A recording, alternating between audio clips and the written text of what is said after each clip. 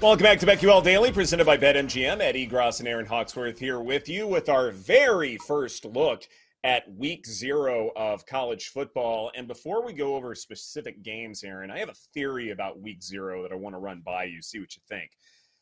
I think when it comes to Week 0, I almost want to shy away from games involving highly ranked teams, big programs, because first off, naturally, these are going to be sharper. We know that. But I also think because it's Week 0 and we have, say, less information to go off of, that the difference between big games and small games in terms of sharpness, I think that's a lot bigger than it is, say, the rest of the regular season. So Week 0, I think the difference between sharp numbers is a lot bigger between the haves and the have-nots versus, say, the rest of the regular season where we have more data, more information, and we have naturally sharper numbers across the board. That's interesting. I really didn't factor that in or consider that when I was looking at mine, but the two overall themes that I took a look at was, for example, a big name school who has somewhat of a cupcake type game. You've got to think that maybe the bigger name school is going, or the better team, I should say, is going to try to put it on the other team early and then evaluate their backups and see what they have once the game gets out of hand. The other thing I took a look at was returning starters.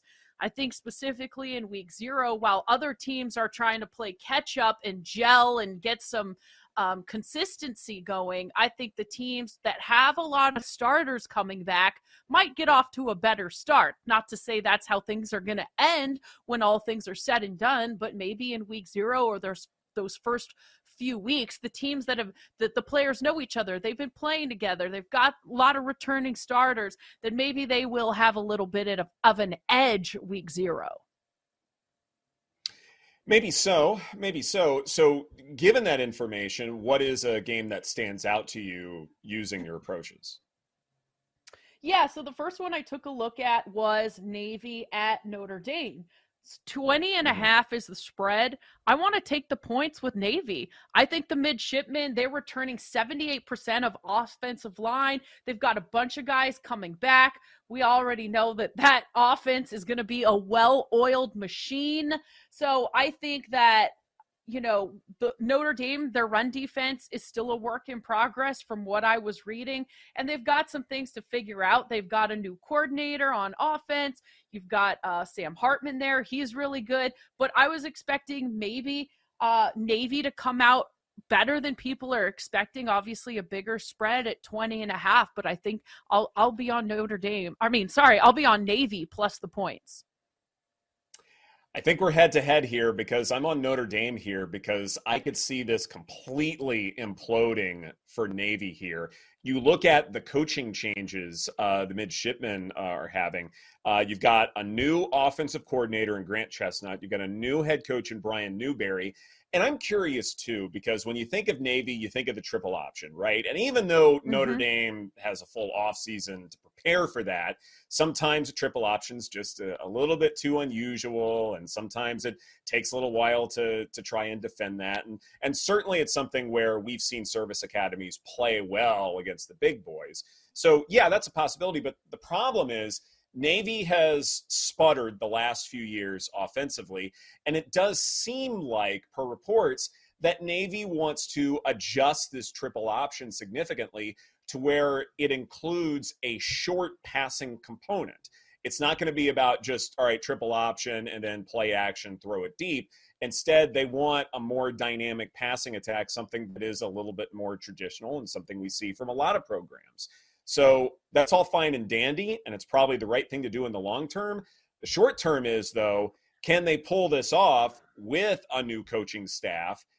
I don't know. I have my doubts, and that's a really tough place to sort of get your new offense going against Notre Dame, regardless of whatever you think the defense looks like. I still feel like that's a really tough challenge to unveil a brand new offense against, especially going across the pond I look at this and believe that Navy will need some time to implement the offense that it wants to. And so I think 20.5 is just fine. I think I would lay the points here. Nice. We're going head to head. I love it. Can't wait to see who right out of the gate too. Like we're not wasting any time. Exactly. Right out of the gate, we both looked at that game. So what else? Another one I looked at, San Jose State at USC. So San Jose State, one of the best teams in the Mountain West Division in 2022. They went 7-5 overall, 5-3 record in conference play.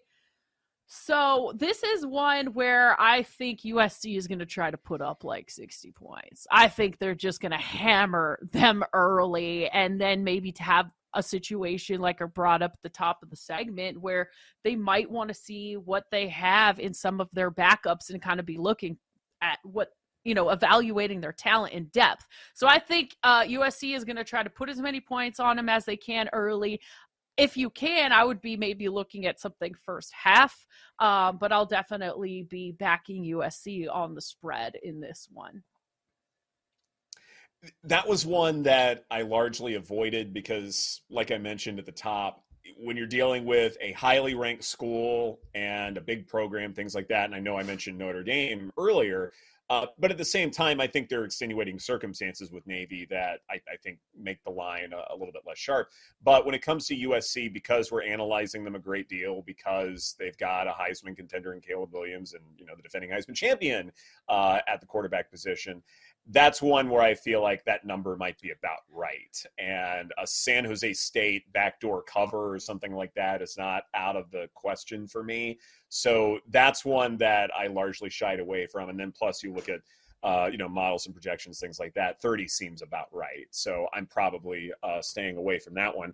But when it comes to the smaller schools and those who are not getting a lot of attention, one that really stood out to me that I think is really mispriced involves New Mexico State and UMass. I think the Aggies can win this game handily by much more than 7.5. New Mexico State, coached by Jerry Kill, who did some pretty good things at Minnesota. Wasn't a phenomenal head coach there, but he did do some good things to where New Mexico State is more than competently run. So there's that.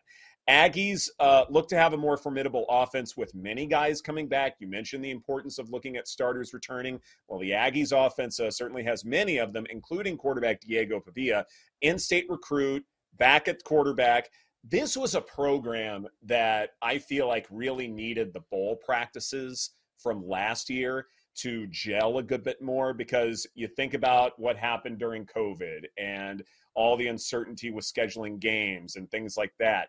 This is a program that has had its challenges, and I think they've been largely ignored by the national college football pundits, but New Mexico State has had to endure a lot over these last few years, and now they're starting to come together with some consistency, and they've still been able to field some really good football teams, and so they've proven that they can be successful with some duct tape. Now they have legitimate players in terms of recruits, the transfer portal, things like that. I think this is going to be a really good football team that could very well challenge for the Conference USA title. Maybe they don't win it, but definitely they're going to go bowling. Meanwhile, you have UMass, and it's kind of funny because years ago, I used to do this podcast where we looked at the most ridiculous of spreads in college football, where say like, a team is a 49-point favorite or something like that.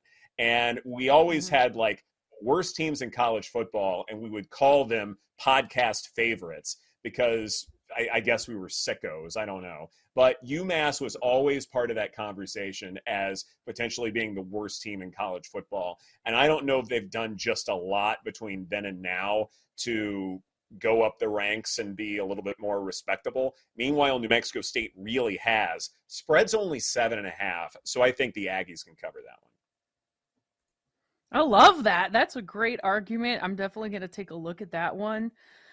Okay, so this is a game that we talked about a bit yesterday. Utah dealing with some quarterback injuries, and it is not good. All ahead of the season opener, which really is not the kind of situation that you want to find yourself in. So if Cam Rising doesn't go, Rose has an injury. If this ends up being the third string quarterback, I was wondering if I should just take Florida plus the points, +7. I'm seeing at BetMGM now. I mean, I feel like this news and what they're dealing with is pretty, I don't want to say demoralizing, but it definitely, if I'm a player on that team, wouldn't have me excited about the season, knowing that you may have to be relying on your third string quarterback at some point. I think it would be a bit frustrating, and maybe they just come out slow. So I think I'm going to just bet the Gators plus the points. Isn't it odd that, what was it, 7.5 for a little bit, and it's only moved to say 7 and maybe 6.5 in some spots?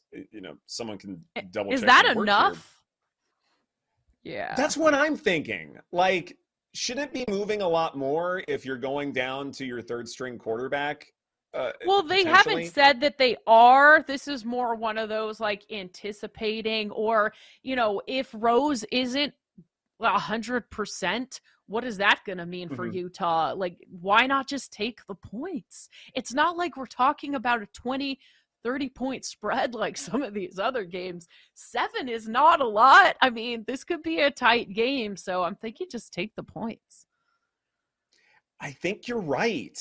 And maybe this is my SEC bias talking, but even though Anthony Richardson is no longer at Florida, it is still a formidable SEC program. It's not one that, I mean, we're not talking about Vanderbilt here or someone like that.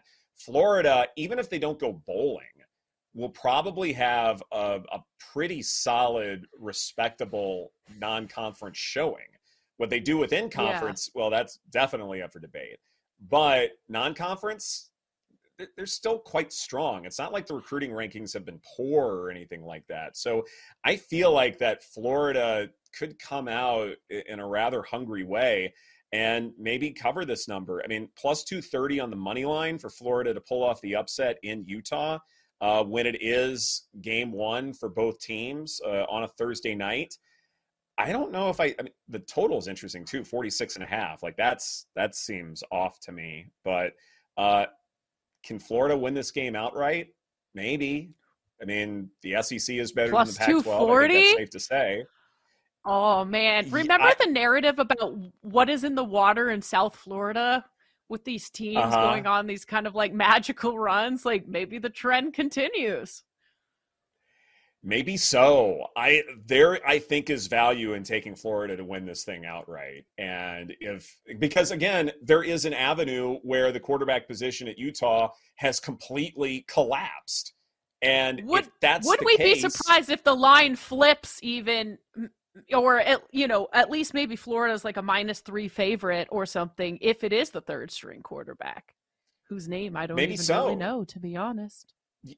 Yeah, you probably want to pounce on that now because, yeah, exactly. Like the line could be moving a good bit more. So don't you want to grab your CLV now before it's too late when, yeah, I know the report is kind of out there now, but I don't think Florida's fielding an awful football team. It's just one that's not contending for the SEC East. I'm with you. I can't wait for that storyline and to follow it because we've got plenty of time before August 31st. Paul has a smaller school team that he wants to mention. So we're looking at UTEP -1 at Jacksonville State. UTEP's got 15 returning starters. Let's go Miners. 15 returning starters, 4 of them on the offensive line, so a lot of continuity there. Returning four-year starter quarterback Gavin Hardison. They got a running back named Deion Hankins, a.k.a. Tank Hankins. Another 1,000-yard receiver, Tyron Smith coming back. Number 2 rated D-line, number 1 rated offensive line in Conference USA. Those according to Phil Steele. By the way, before we look at Jacksonville State, keep an eye on them September 9th against Northwestern. They could be live there as well. UTEP, that is. As for their opponent, Jacksonville State, all right, you got Rich Rod. They're making the jump from FCS to FBS. They do have a bunch of starters back, but they lost 3 of their top tacklers and undersized on the D-line, and my thinking is that going up against Tankins, Deion Hankins, that big running back there, I think that could cause some problems for Jacksonville State. So I am on the Miners, -1 on the road at Jacksonville State in week 0. Wow, -1. I love it.